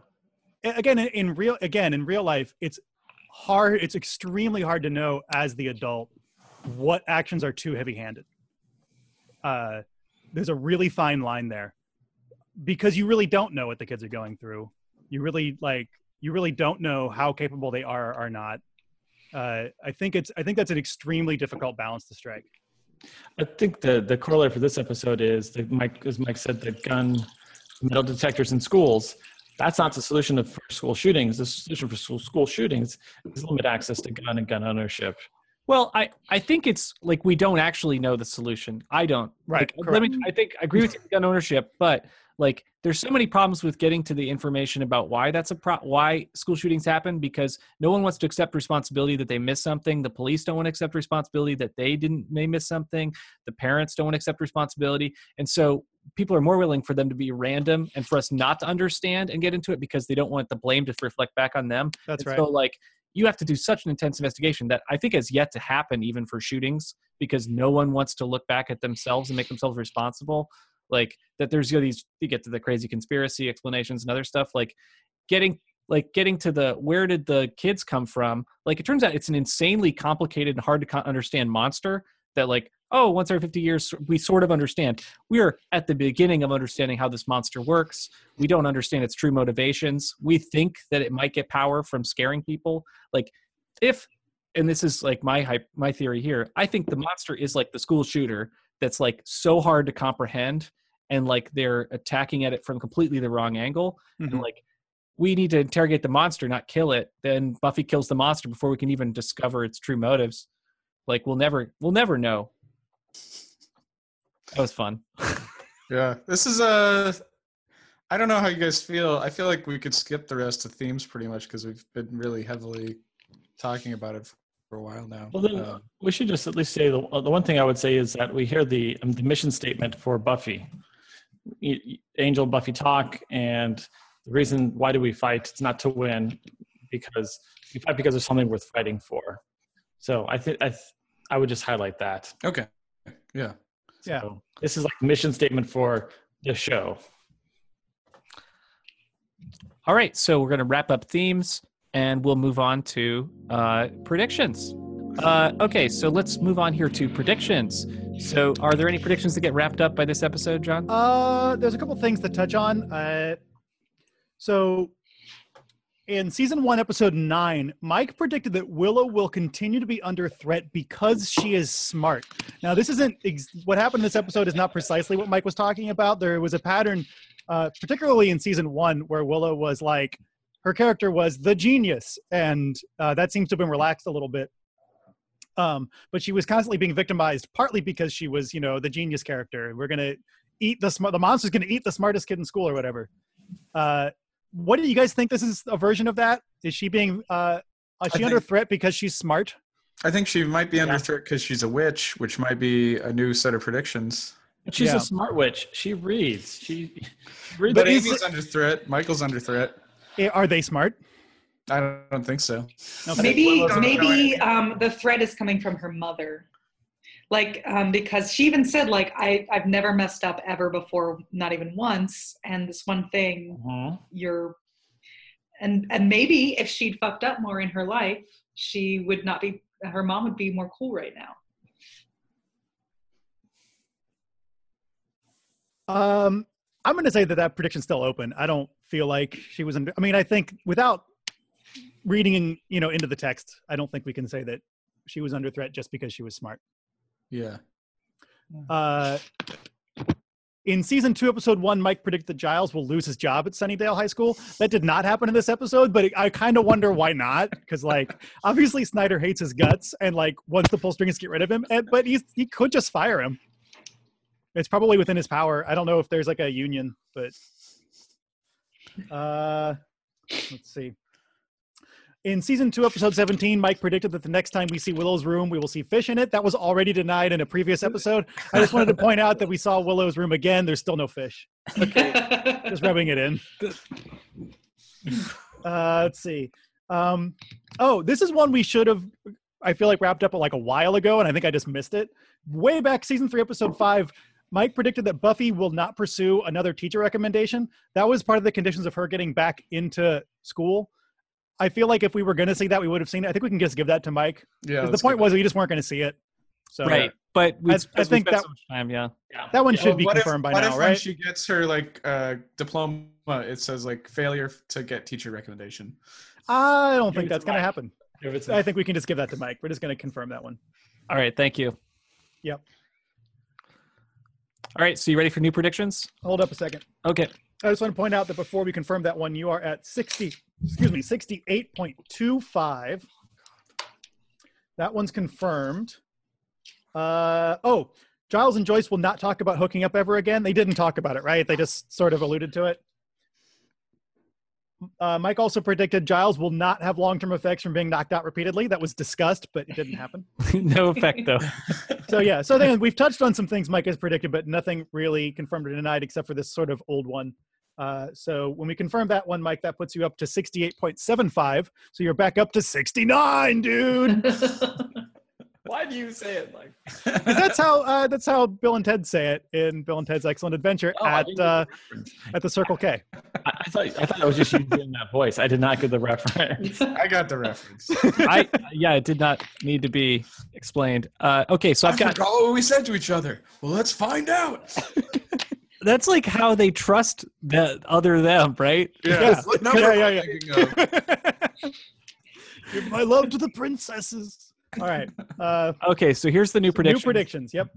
Okay, this is maybe needs to be broken apart into multiple statements. Fairy tales are real.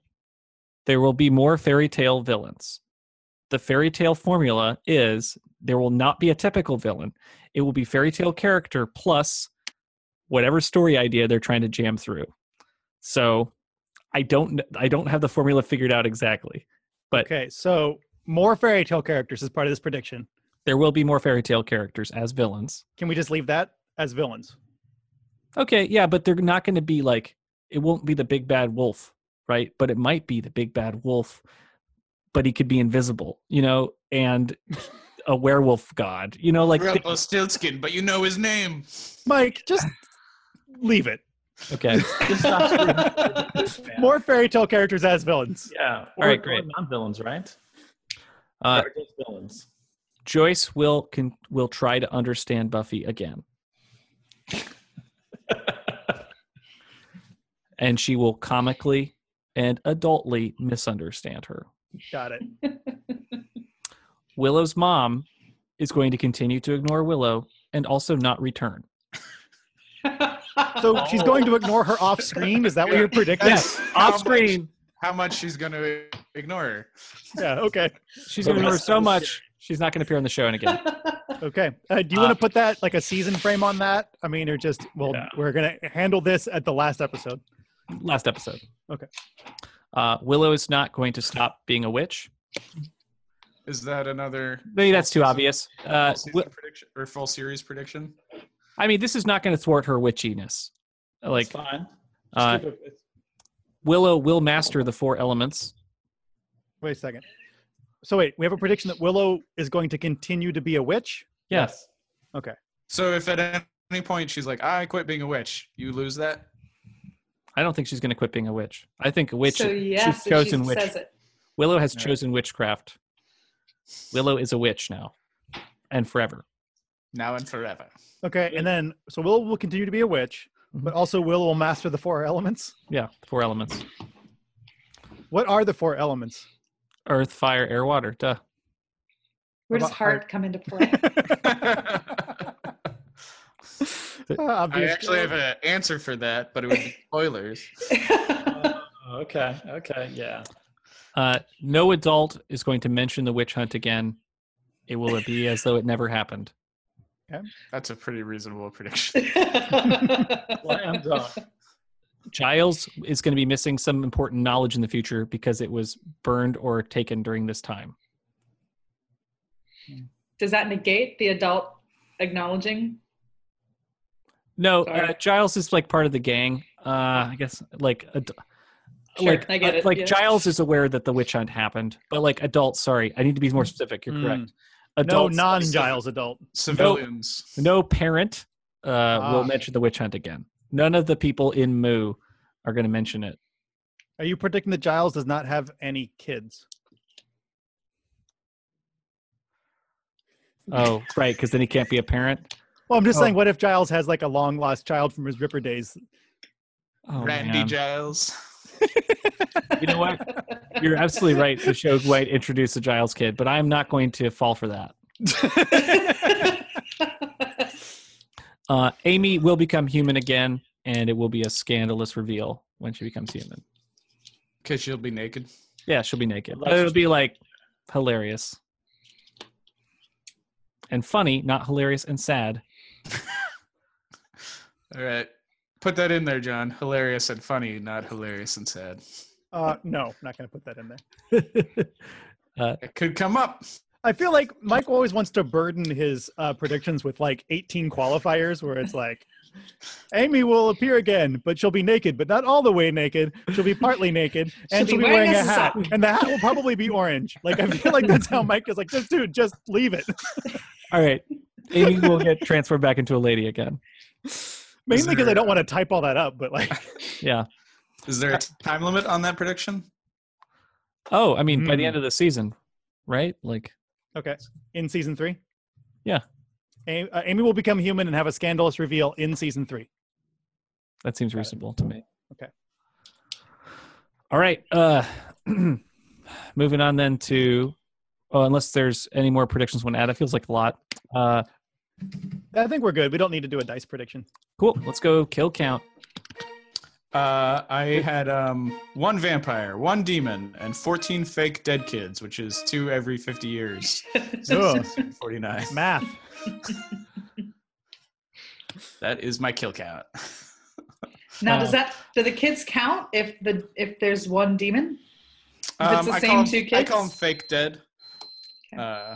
So it doesn't really count. It doesn't count towards the overall series total of murdered bodies, but just something I thought I should list for this episode. It's actually surprisingly low body count for Actually, this episode. yeah, I feel like the show doesn't actually really build up to the high body counts until like specific episodes. That's one thing I've found is I've been surprised multiple times at how low a kill count is. We don't know how many like kids with eyeliner were murdered in the streets. That's true. We also don't know how many he successfully killed, how many witches he successfully killed since 1649. Right. If it's 3 a year, or if it's like he had good years and bad years. I don't know. You should look up how many people actually died in the Salem witch hunts and like And then multiply add that to your. by... Add that. Oh It's yeah. 20. Oh, well done. Yeah. Wow, that's a lot of dead. Yeah. Well, so I think that, Buffy, Willow, and Amy would have just been the opening gambit. Because now you have a Good demon call. loose with on a Hellmouth with no Slayer, or just, half the Slayer team, only Faith. So think your kill count would have gotten much higher. Wow. Very interesting. I never thought about what would happen. Okay, my recommendations. I'm actually really pumped about these because I'm recommending all like movies I really enjoy that are about like the witch hunts and stuff. So Witchfinder General, aka in America Conqueror Worm, is a Vincent Price movie from 1968 that's about the British Civil War, and like it shows like it's like Vincent Price's only horror movie where he's actually really scary in it. I love Vincent Price, but usually he's like funny and charming. And this is like about a guy taking advantage of the situation and just murder, like going to from town to town, murdering women suspected of being witches. And he's like, it gets into like the economics of it and stuff. And it's just like a really good dark movie. I recommend Twins of Evil, which is also really fun, but really dumb. It's a vampire movie, but it's Peter Cushing is like a pilgrim who burns witches and vampires at the stake. And like, it's the third of the Karnstein trilogy from Hammer Horror, and it's got the Collinsons twins, who were Playboy's first twin models, as a good girl and a bad girl, the Twins of Evil. So like they move in with Peter Cushing, and you just get this kind of feeling of like they're just going to stay out late one night, and he's going to be like, "Oh, you're a witch, time to burn you to death." Like you just get this feeling like of how threatening Peter Cushing as the pilgrim is. I recommend The Devils, which is a really great movie from 71 by Ken Russell, starring Oliver Reed as a priest who gets accused of witchcraft. And I mean, it's a really great movie about like kind of the madness of mass hysteria. And Vanessa Redgrave is this like sexually repressed nun who like leads the town against the priest, and it's causes like the fall of their whole world, basically. Really great, totally crazy movie. And it's also one of the like most censored movies in history. It's like been banned in a lot of countries, and it's really hard to find an uncensored print of it.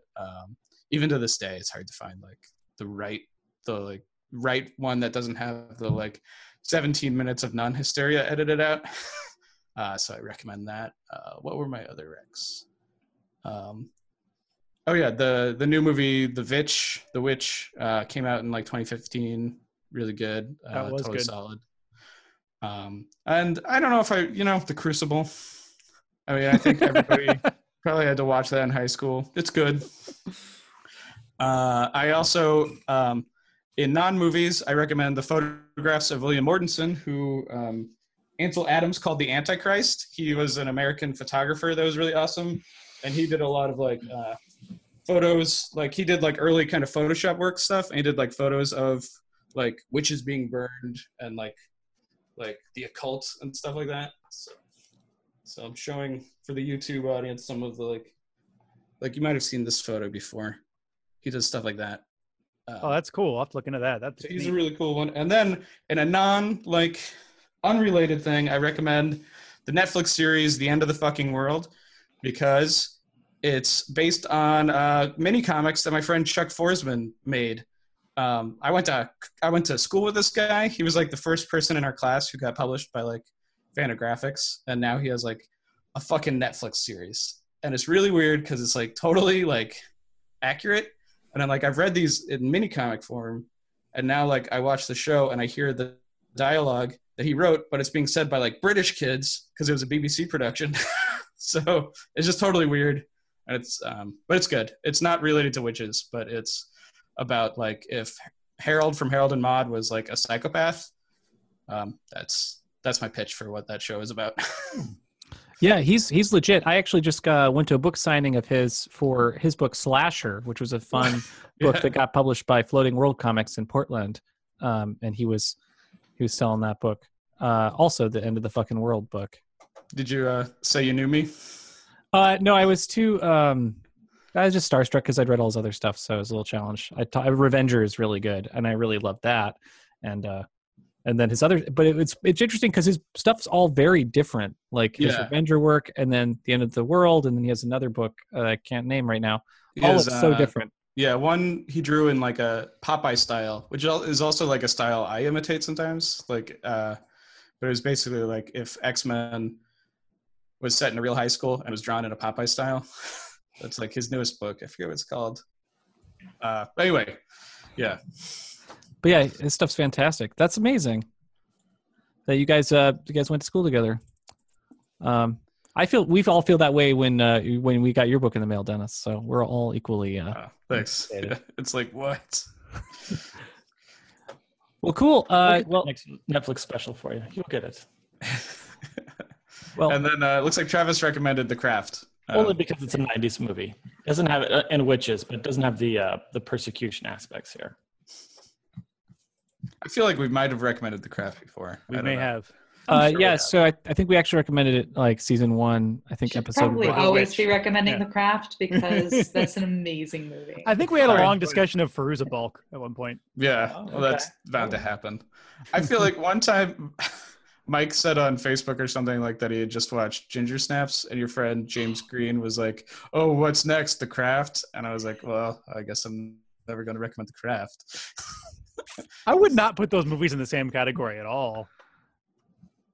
Yeah, I don't think I would either. Is there an actress from Ginger Snaps in The Craft? I guess it's just No. like it has that 90s vibe. No, but did you know that Bridget from Ginger Snaps plays Bev in the original It TV movie? I did, yeah. That's crazy because in my mind those come from completely different eras. But she Yeah. plays a kid in both. It's weird.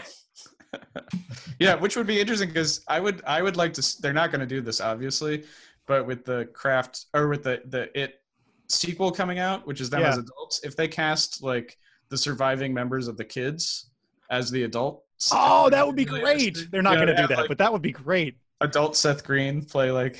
Yes, they should have adult Seth Green. Oh, that'd be hilarious.